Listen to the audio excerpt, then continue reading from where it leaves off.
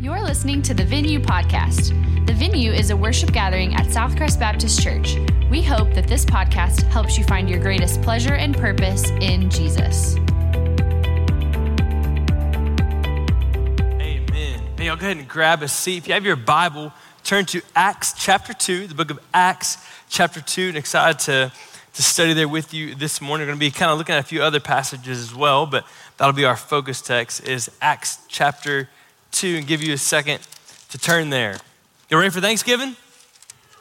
Yes. Man, super excited. Always a good time. Man, looking forward to it. Anybody go to the game yesterday? Last night? Man, it's tough. You know, I remember one of Lauren and I, my wife, one of our first, probably the first game we went to as a couple, as a married couple here in Lubbock, going to a Texas Tech game, football game. And I remember we parked kind of more towards 19th Street and walked down University toward the stadium. And as we're walking, we get about to where, I think Which used to be there. I don't know what's there now. But anyway, it doesn't matter. Walking down University and getting closer to the stadium, and this big truck, as you know on game day, often like the closer you get to the stadium, the crowd kind of moves a little bit slower as you're walking towards the football stadium. And this guy in this big old truck has his window rolled down, and for some reason he chooses to look at Lauren and I, and he says, "Raider!" Well, Lauren and I, not having grown up here, we go, "Yeah!" And he goes, at this point, we're still walking, and he's just kind of creeping along with us, and he's like, "Raider!" And we're like, try a little more emphasis now, "Yeah!" Finally, he goes, "Say it!" And we're like, "Raider!" What were we supposed to say? Yeah, we needed some lessons. So now we know. Now if you see us, we know what to do. But we weren't quite with it at the moment. And I'll still laugh about the humiliation we felt. Because even the people around us were kind of like, "What is wrong with you guys? Like, what is going on?" One thing I love about living in Lubbock, I was actually talking with Channing about this morning, is just the culture of living in a college town. Like if you don't like that, then you're in the wrong city, right? Like, there's something fun about living in a college town, just the atmosphere. I love the camaraderie. Even on a year when maybe the football team isn't the best we've ever been, there's just something fun in the air on Saturdays in a college town, or even with basketball season starting, right? Just good times, and just kind of this electric atmosphere in the community where everybody kind of comes together. It's almost like I would ask, like, who doesn't want to be part of that? I was telling her this morning, like, I don't know that I'd want to live not in a college town now, because there's just something electric in the air about the community that happens around sports and things like that. Unfortunately, I feel like that's not always the case when it comes to church. So if you look at college life, college sports, I think, again, there's this unity, this unison that is almost magnetic. It's compelling that people want to be part of it. I think with church, sometimes it can almost feel repulsive. Like people come to church and they walk out and they're like, "I ain't ever coming to that church again." By the way, just as like kind of a heads up, that does happen here sometimes. I think we're prone to, "We're so friendly, we're the friendliest church." Like, it is a friendly church, but there are certainly people that come in these doors and no one speaks to them, and they walk out and they don't feel this compelling electric atmosphere of this community. So we've got a little work to do, I would say.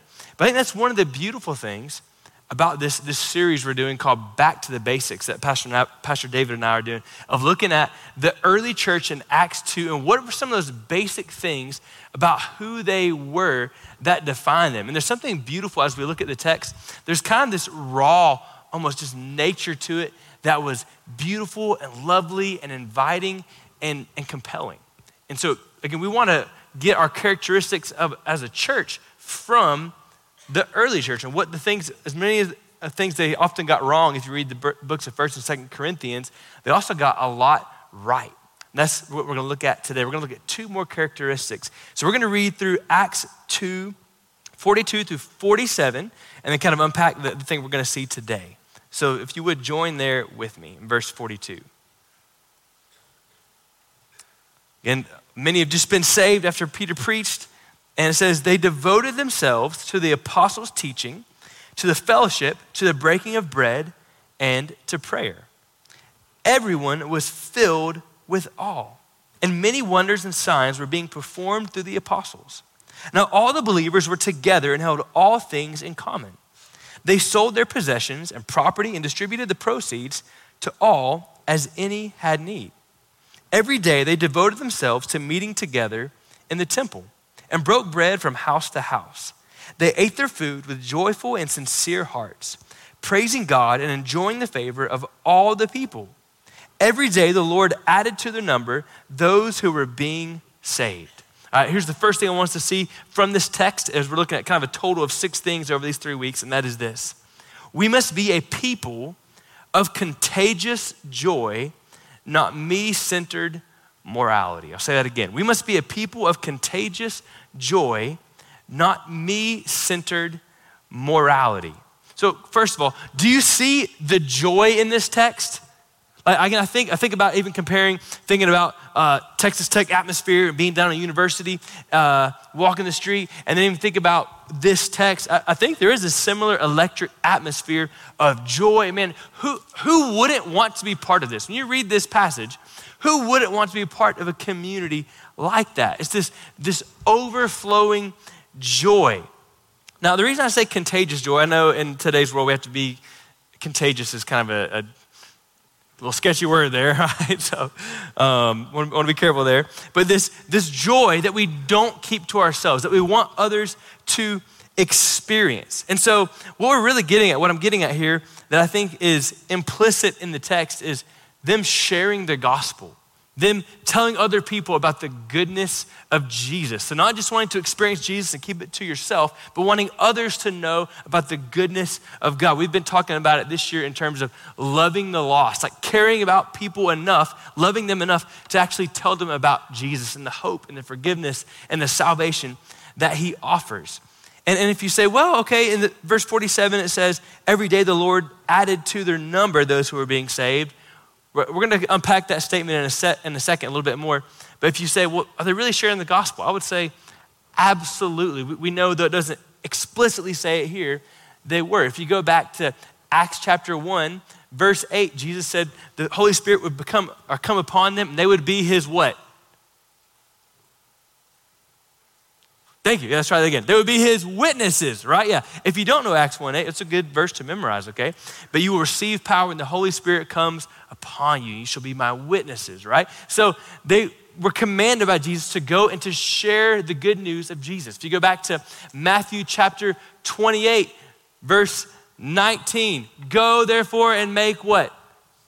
Disciples. Yes, so go and spread the good news, and not just like you're saved, check, now we go to the next person. No, but you're like a newborn baby. You help them grow in Christ, right? You disciple them.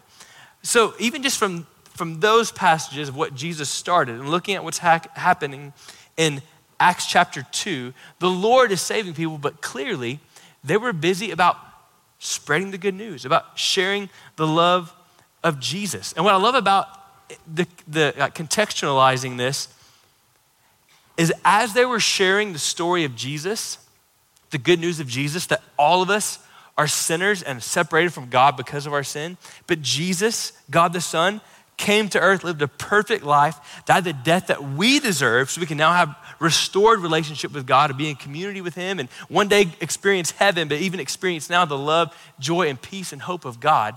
As they were sharing that story, it was compelling.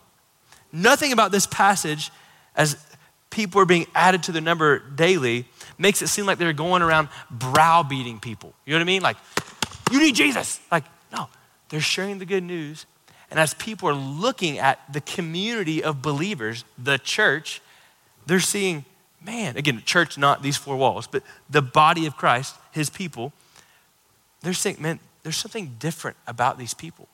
Look at the joy and the hope that they have. Look at the love they have for each other. Look at how they care for one another. Their story was compelling because their actions backed up what they were saying. The reason I say, worded it as a contagious joy, not me-centered morality, think one of the biggest hindrances to having a contagious joy and having a compelling message of the gospel and inviting people into God's family, one of the biggest hindrances is this me-centered morality. So the idea that you get saved and then you're just gonna go to church and try to do the right things and you're just kind of taking care of yourself. Like, I'm not worried about y'all. I'm just trying to stay on track myself. I'm trying to stay right, stay pure. Y'all do your thing. I'm just taking care of me. One, that's not really compelling, right? Like, tell me, Jeremy, tell me how Christ has changed your life. Just trying to take care of me, man. Oh, okay. How's it changed your life? Man, I'm just trying to really live pure, not mess up. Is that compelling? Is that compelling? No. John the Baptist, when he saw Jesus walking, do you remember what he said? He sees Jesus walking and he says, starts with B, rhymes with behold. Behold, look, there he is. He says, behold the Lamb of God who takes away the sin of the world. Look at Jesus. He's the Savior. He's the one who will wash up your sin. Look at him. He didn't say, behave.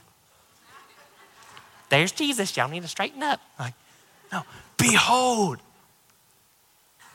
So you know what? People beheld the Lamb of God. We're told behave all of our lives.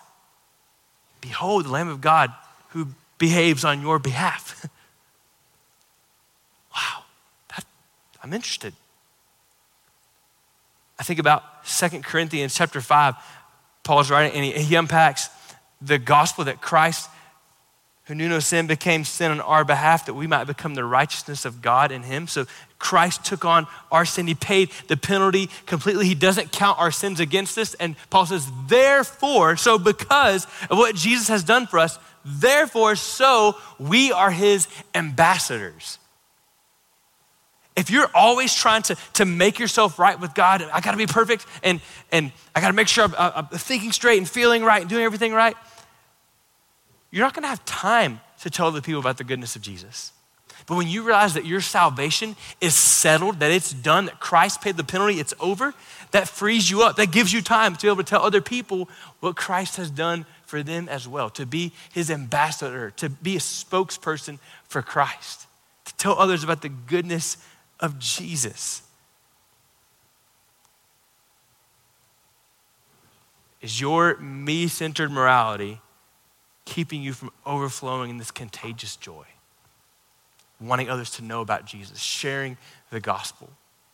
Maybe you don't share the gospel because you say, man, I just don't think I can. I don't know what that looks like. I'm gonna mess it up. Well, remember Acts 1:8, remember a great verse to memorize, that he says, the Holy Spirit will come upon you and you will be my witnesses. What Jesus is saying, Christ, the Holy Spirit in you will give you the power, the ability to share the gospel.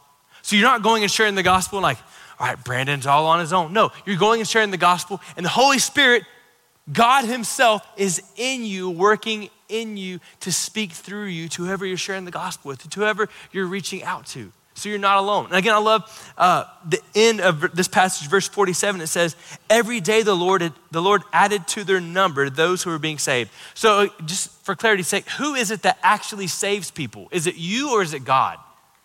It's God. Yeah, it's not you. You need to be faithful in sharing, but it's God who does the saving. So the pressure's off a little bit. When I think about that, like, okay, God is the one that saves. I just need to be faithful in sharing. It makes me think about a metaphor that Jesus used when he talked about sharing the gospel, and it was fishing. He said, you are fishers of men, right? And it doesn't mean only men get saved, fishers of people, right? That you would go and fish for people. I don't know anything about fishing, even though I grew up in Florida, which sounds kind of like heresy, right? Like it's like growing up in Texas and not knowing anything about brisket. But I don't know much about fishing, so I talked with my buddies Matt and Casey on Wednesday and distracted them from their Awana duties. Sorry, Miss Pam Copeland. And they gave me some ideas about fishing, and it's really cool to think about the beautiful picture that fishing is for sharing the gospel. And they could tell you way more. We could do a whole sermon just on fishing and sharing the gospel, but just to keep it simple, one thing we talked about was the posture of fishing. So though you may get excited about going fishing and we're gonna go catch some fish, you don't see guys, I mean, not that I'm aware of, and they said they don't really see this, like, you don't see guys like how you do before a football game, you're pumping each other up and you're like, you got the face paint on, let's go do this. Like, you don't do that for fishing, right? Like, you're gonna scare the fish, like, shh, calm down, right? Though you may be positive and excited and confident, at the end of the day, you can't make the fish bite the hook, right? You will go to your home fish, right? Like, you will bite the hook or the bait, whatever. No, there's this posture of, man, we're gonna throw a line out and see what happens. Or we'll do everything we can to get the best bait in the water in the right location, but can't make the fish bite the bait. We're just gonna do all we can. Isn't that cool to think about when you're sharing the gospel? It's not this, you sit down, listen to the gospel, right? Like, which I don't think people would do that today, but I think we don't share the gospel because we're afraid that's what it'll look like. No, it's just a simple posture of throw a line in the water and see what happens. You're not responsible for making them bite the bait. I think about, one thing they share was just like the place. So you may go to a new lake or whatever, or even a river, I guess, and there's different, this is another term they use, maybe hot spots where the fish are biting. Am I doing okay? All the fishermen in the room are like, you are terrible. There's different places where the fish are more prone to bite, or I think you're tracking with me. So you figure out where those spots are, and that's where you go fish.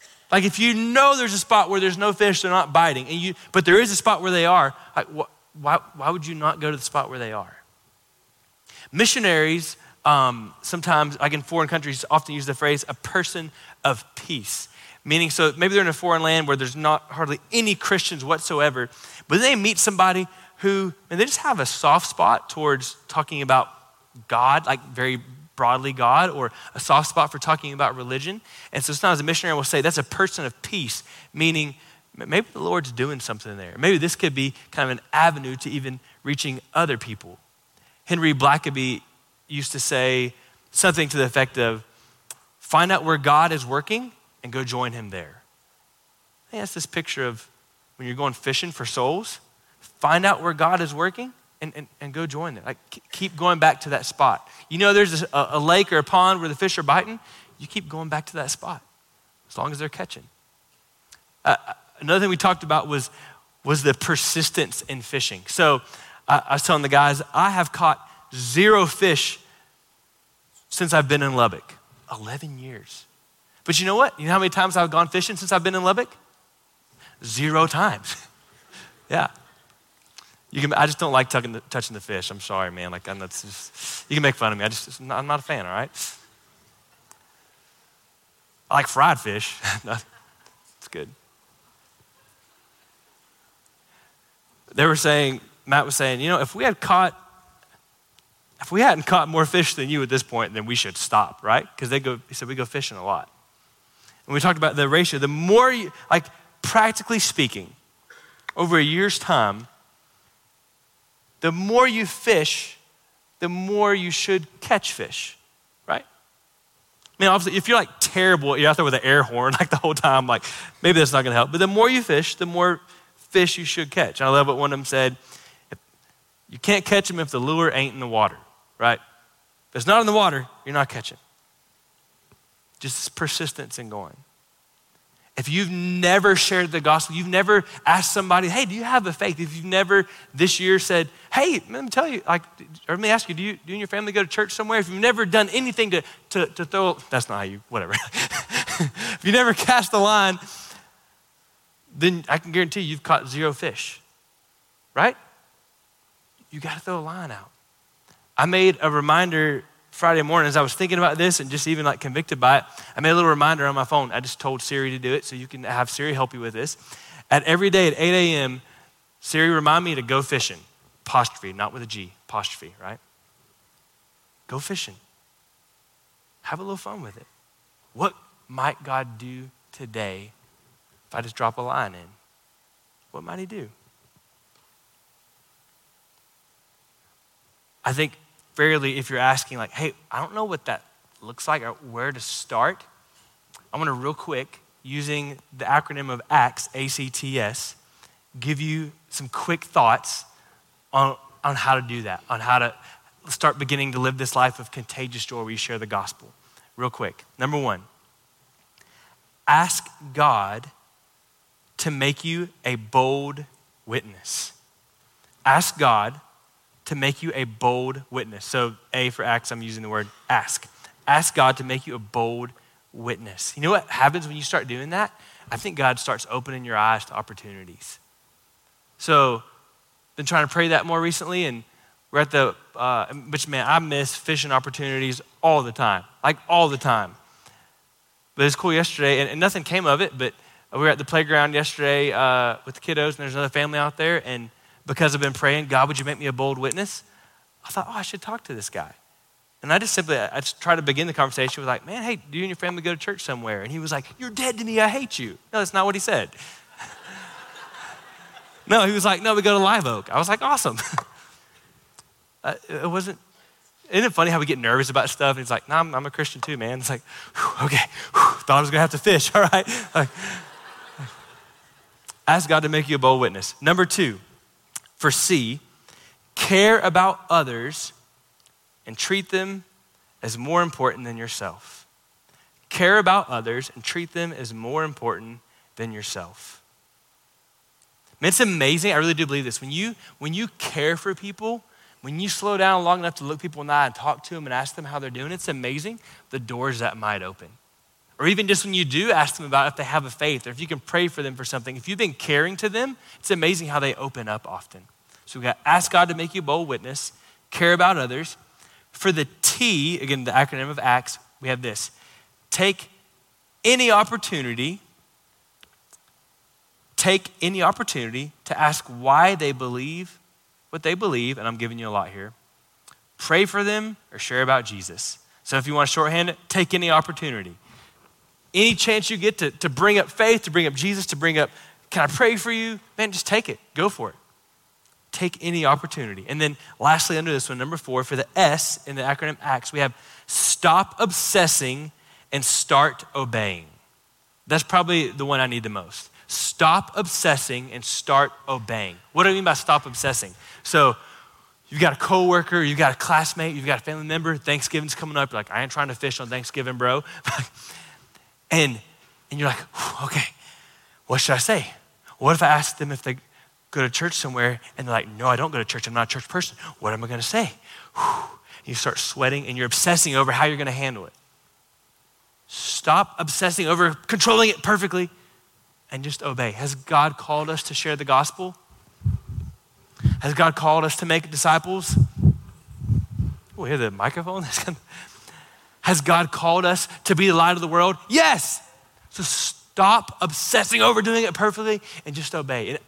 It's amazing to me how when you just kind of throw a line out and obey, what God does.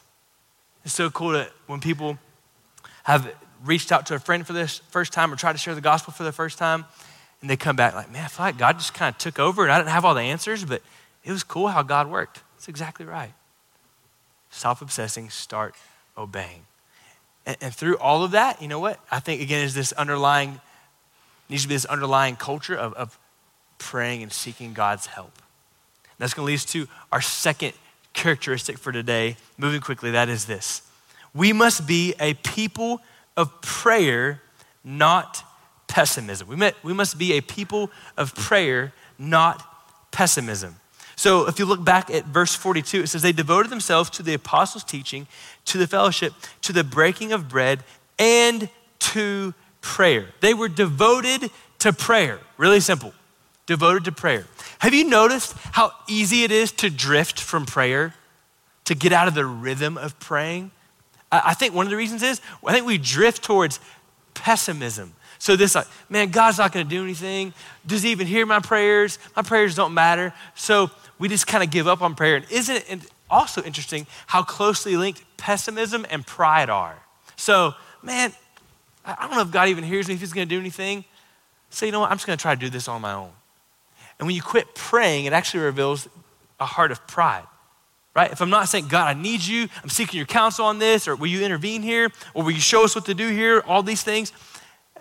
If you quit praying like that, then it actually shows that you've got some pride in your heart and you think you can do it on your own.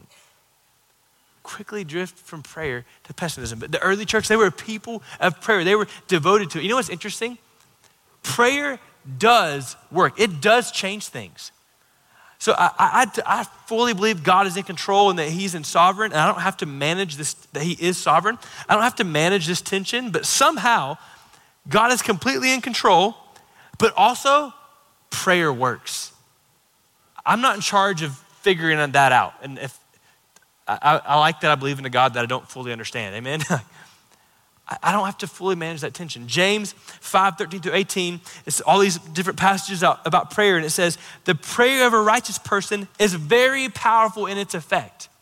This is from James chapter 5. When you pray, it changes things. When we pray as the body of Christ, it changes things. I think that's one of the reasons that the disciples, they didn't ask Jesus to teach them how to teach or to sing, but to what? To pray. Jesus, would you teach us how to pray? Not, Jesus, we're about to preach, we're about to get up there, we got to have a massive podcast, we're going to have a live stream, it's going to be sick. No. Not, Jesus, give us a beautiful voice like Maddox. Like, no. Jesus, would you teach us how to pray? Because prayer changes things. This word here is in where it says they were devoted to prayer, a very general word for prayer that literally means to turn your face to God and express a desire. To turn your face to God and express a desire. What a simple, beautiful picture of prayer, right? I love what C.S. Lewis said. He said, we must lay before him what is in us, not what ought to be in us. We must lay before him, before the Lord, what is in us, not what ought to be in us. So not going to God with this fake, holier than thou attitude, but just coming to God with what you got. I think that's why Philippians 4:6-7 says, do not be anxious about anything, but in everything by prayer and supplication, let your requests be made known to God. So give this the alternative. Rather than being anxious, all these things that are on your heart and mind and kind of want to balloon up into the sky. No, come back here. No, like take those things and just give them to the Lord. So maybe you do actually, instead of trying to hold them in and be anxious, all those kind of thoughts that you kind of picture as balloons, just let them rise up to the Lord. God, I can't control these. I can't harness and handle all these thoughts and anxieties anyway. So I'm going to let these kind of float on up to you, Jesus. That's why 1 Peter 5:7 says, cast all your anxiety upon him because, why? He cares for you. God, can we talk? I'm struggling. It's not just that. It's in 1 Timothy 2:1-6, Paul's telling Timothy how we should pray for all people. And he says we should pray for people because God desires for all to be saved. I think when they were praying here in Acts chapter 2, they were devoted to prayer. I think one of the things they were praying for is that God would save people. And that's why you see in verse 47, God was adding to their number daily. Your prayers for people changes things. Do you pray for people to be saved? You know what, I really do believe that even when we gather on Sunday morning, that this moment with God is even a little bit deeper and richer and a little more on edge with excitement when you've been praying for people to be saved and they're sitting in the room with you. That's a game changer.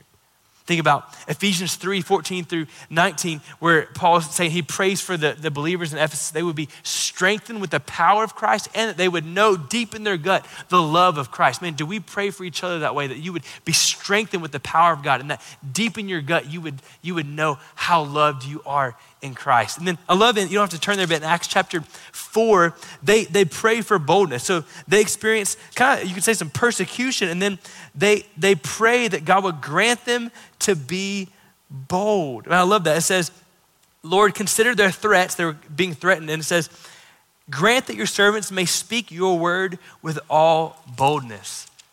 Man, a lot of people of pessimism, I'll never share the gospel, I'll never be on fire for Christ. No, man, God, would you give me boldness? Would you give me an excitement about sharing the gospel? Would you give our church a passion for sharing the love of Jesus? But here's the thing, y'all. It's not just that prayer changes things. It's also about what takes place in prayer, being devoted to prayer. See, it's not just that things are changed. It's also that you get to experience the presence of God. Psalm 145 verse 18 says, "The Lord is near to all who call on him, to all who call on him in truth." He's near. Psalms also say that God is near to the brokenhearted. I think our pediatrician for the kids actually gave us one of the coolest pictures of this. He didn't mean to, but he's a believer, and I think that's probably why this happened. It was about I guess the fourth night when Lauren had the kids, the twins, and by the fourth night of being in the hospital, and Haddon was still in the NICU, and Caroline, our little girl, was down to about 3 pounds, which she gets her massive size from her daddy, as you can tell. And I remember I've been sleeping on with a little like pull-out bed in the hospital, very comfortable. You know what I'm talking about? The little thing that slides out and is very, very comfortable, and not at all. And our pediatrician, Dr. Klepper, amazing man, he came in. It was one of our first times to meet him, and he came in. He was making rounds that morning. He came in pretty fast, and we actually were both, Lauren and I were both asleep, and so kind of sit up. She's on the hospital bed. I'm down on this floor thing, and kind of sit up. And he's talking to us about we need to do this, and you got to make sure you feed them this way, and like list all these things. Which some parents, like I thought when they had their newborn, their first kids, they're like really like, man, we got this. We were not those people. We were pretty not confident at all. And he lists all these things, and he turns to walk out, and I'm still trying to wake up. You know what I mean? I'm still like, what is going on? And I was nervous to say anything because, man, this is Dr. Klepper. He's in a hurry. He's a big time guy. But I said, "I'm sorry, Doc," as he was walking out. I said, can you? I don't know what's going on. You just gave a bunch of stuff. I'm not sure I'm tracking with all that we need to do. And Lauren and I are a little overwhelmed right now. I'm sitting on this little pull-out bed. And Dr. Klepper came back into the room. And he came and sat by me on that little pull-out bed. And he put his arm around me. And he said, "Buddy, I'll stay here as long as you need me to." He said, "We're going to be okay. We're going to walk through this together." After the fact, Lauren and I talked and said, "Man, wasn't that a cool picture of what God does for us?" We feel like we're interrupting God. God's big time. We don't want to interrupt him with our problems. And we're just willing to turn your face and express that desire. He says, I got all the time in the world. We got this. I'm here for you. See, the Lord is near to all who call on him. To all who call on him in truth. You know, what would happen to your life if you started carving out time just to talk with the Lord? You don't have to find this massive list and pray all the right things. Just talk to him. And at first, it's going to feel so awkward. But with time, you're going to get comfortable with his arm being around you. You know, what would happen to our church if we became a church that prayed? See, I believe that a church that is a praying church is a powerful church. A church that is a praying church is a church that experiences the presence of God. We must be a people of contagious joy. And how are we going to have that joy? We've got to pray. How are we going to be a church that shakes the world for the kingdom of God? We've got to be a praying church. I'm going to ask David to come on up. And we're going to actually, this morning, take a moment to pray together. Yeah, we're okay on time. Here in a few moments, we're gonna sing a song like we always do to close, and there'll be a few folks down front. And if you want to talk to someone about trusting in Christ, we talked about the good news of the gospel. You want to talk to someone about that, or maybe you want some prayer. I mean, there's something special about someone putting their hand on your shoulder and praying out loud for you. These folks down front here in a minute as we sing would love to do that, and they'll be here for you when that time comes. But what we're gonna do right now is similar to what we did last week. If you were here, if you weren't, no problem, I'll explain it again. But we're in a second gonna kind of group up, and I'm not gonna put a number. I really would love if you would in a minute, not at the second, but kind of look around. If there's some folks or a person around you that's by themselves, I would love for you to bring them into your kind of little huddle. But I think it'd be cool if we got groups of 4 or 5. 15 might be a little extreme and kind of hard to pray together, right? But I think groups of 4 to 6, somewhere in there. If your family's 8, then go for it. But to get together for a moment and just spend some time in prayer. And I'm gonna, here in a second, we're gonna have some prayer points on the screen that I'm gonna walk us through. I'll give you just about a minute, 90 seconds. That's not much for each one of those. But here's the cool thing. The way we pray when we gather changes what happens when we scatter, right? When we pray together, we experience God's goodness here in this gathering. When we go to scattering, we see God's hand at work. So we're gonna take a moment to pray. So if you would right now, I'll give you about 30 seconds. Look around you, form a group, but really would love for you not to be by yourself with this. Man, we are the body of Christ. You are not alone. So please stand up, look for someone around you, pull them into your group. I'll let you form your groups, and then we're gonna walk through these prayer points. Really quick, go ahead and get in those groups.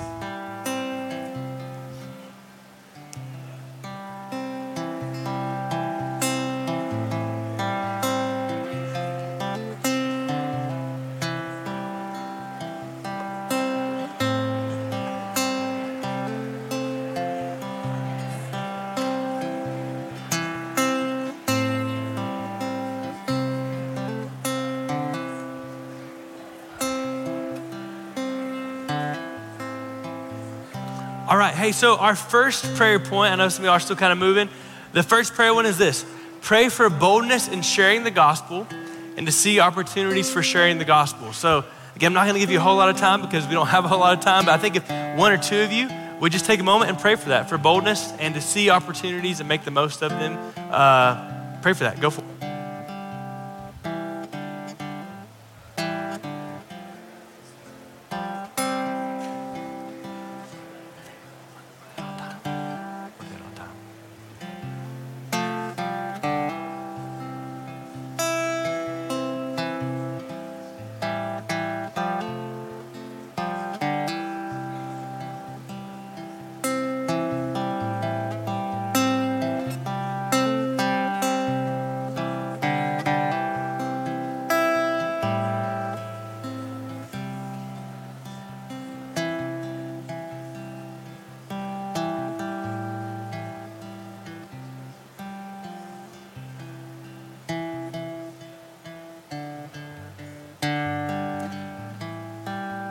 All right, I'm gonna give you our second prayer point, and that is this: thank God for salvation and his goodness to us. There are lots of reasons to give thanks to God. So I think, man, what an opportunity just to thank God for him saving us, but also, man, it is Thanksgiving week, right? So just think, nothing's off the table, right? If you wanna thank God for your dog, go for it, okay? What can we give thanks to God? A couple of you pray, give thanks to God in this moment.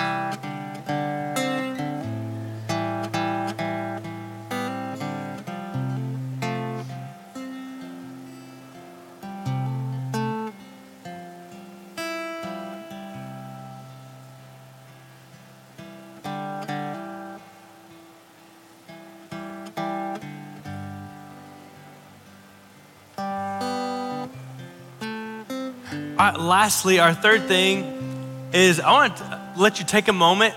This is where we could go longer, I know. I want you to take a moment and maybe just share a prayer request. I think the odds are in a lot of our groups this morning, there probably are some things that you could ask for some prayer. And you may be with some strangers. If you don't want to lay all the details out in the line, totally get that. But we'd love for you to share some prayer requests and then have someone in the group pray for those couple requests I'll give you a minute now to do that. If you were encouraged by today's message, subscribe and rate us wherever you stream your podcasts. To learn more about the venue at Southcrest, visit us online at southcrest.org or on Facebook and Instagram by searching for Southcrest Baptist Church.